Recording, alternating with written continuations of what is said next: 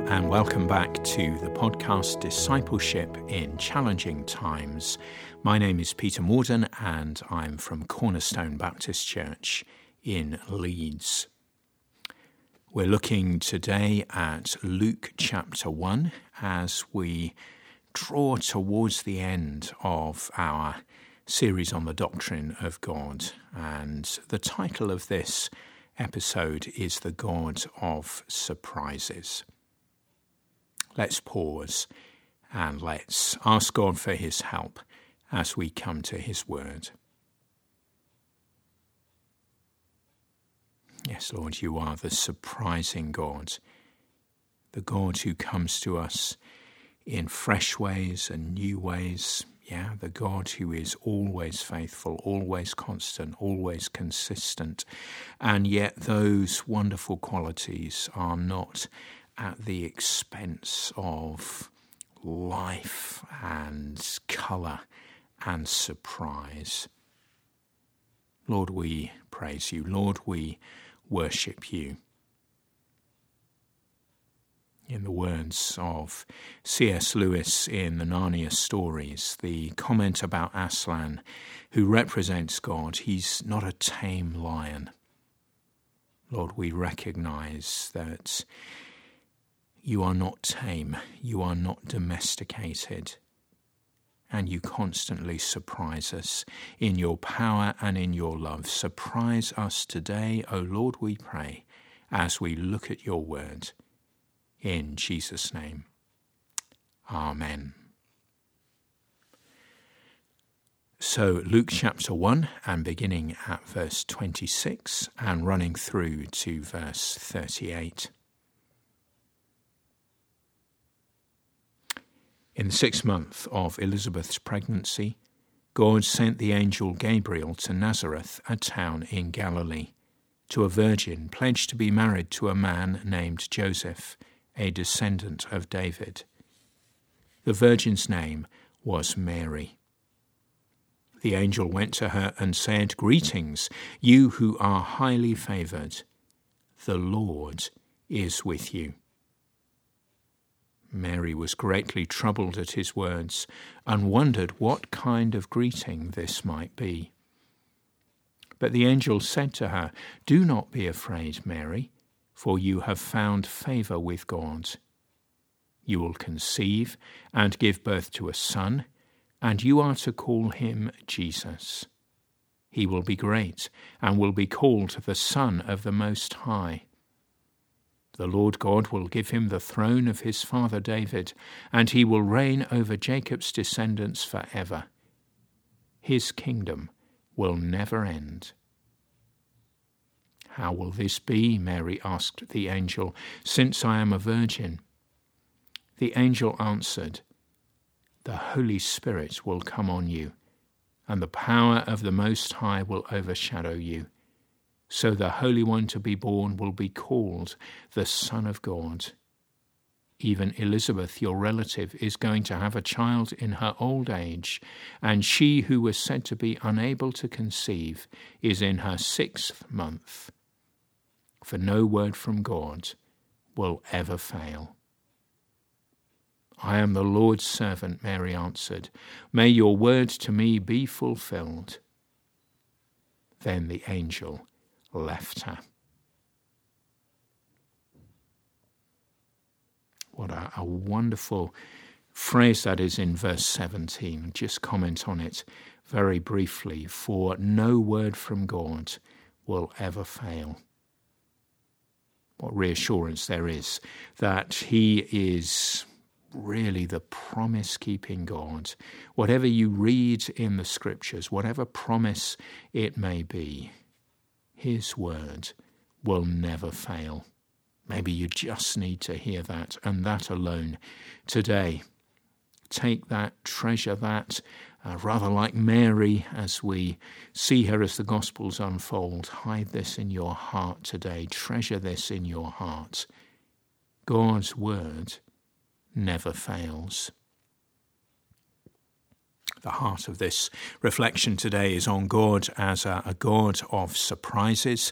The God of surprises is a phrase from spiritual writer Gerard Hughes, and could have gone to all manner of passages of Scripture to show this again and again. Yeah, God is constant, God is consistent, but he is also surprising. His power breaks out in surprising ways. His love is shown to us in surprising ways. And I think the incarnation, the coming of Jesus, Son of God and Son of Man, born of a virgin, this is surely the biggest surprise of all. Is God surprising you in your life? What is he doing with you? How is he speaking to you?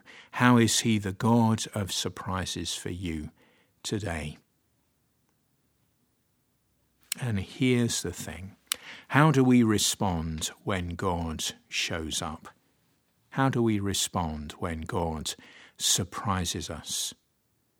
Well, how did Mary respond? She responds with one question only. My friend Alex Drew has pointed this out, and I'm really drawing from her at this point. The insight that Mary asks a question, but just one, in verse 34. How can this be, since I am a virgin? That's a reasonable question to ask, and God answers it. But you notice that there is just that one question and no more. If it had been me, I would have asked hundreds and hundreds of questions. And actually, I want to ask God lots of questions about things in my life and in the wider world. That's not a bad thing in and of itself, but maybe God is calling us to ask fewer questions and to trust him more. Verse 38, I am the Lord's servant. May your word to me be fulfilled. One question and extraordinary trust.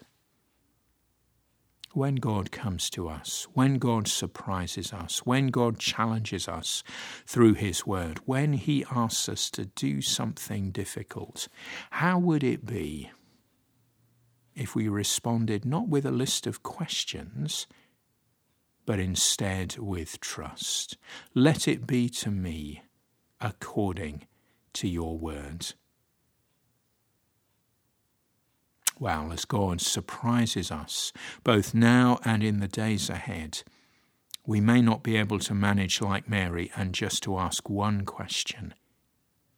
But I encourage you from God's word, perhaps to cut the questions down and amplify instead that trusting response that says to God, actually, I don't understand, and I do have questions, and I am confused, but let it be to me according to your word. I trust you. I want to follow your Son, the Lord Jesus. Lead me on, I pray. That's the prayer of a humble woman, of a humble man. That's the prayer of someone who trusts deeply in God.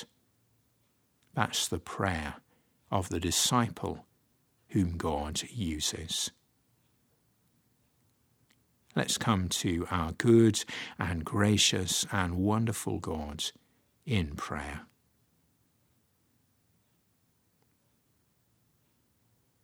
Lord, I just want to thank you at the very beginning of this time of prayer once more that you are a promise-keeping God and that your words, the words of your mouth, well, none of them fall to the ground. They all accomplish the purpose for which they've been sent forth. And if you promise something, then you always keep your words. No exceptions to the rule. Always, always, always, 100%.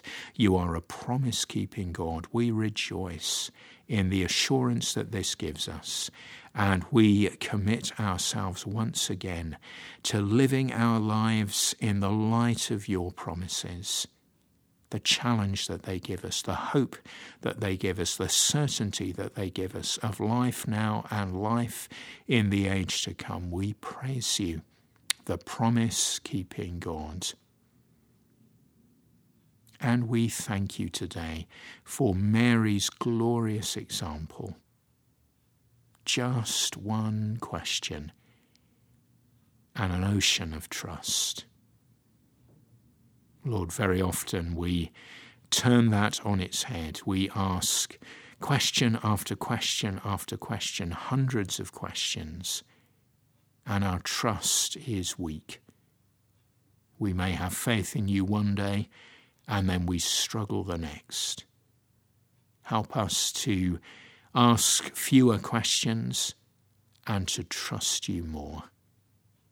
Lord, come to us by the Holy Spirit and strengthen us. Who is equal to these things? We know that we are not, but we thank you that following the life and death and resurrection and exaltation of our Lord, the Spirit has been poured out on all people. Fill us afresh today. Fill us afresh, O Lord, we pray. And help us to believe, and help us to trust. For we ask it in Jesus' name. Amen.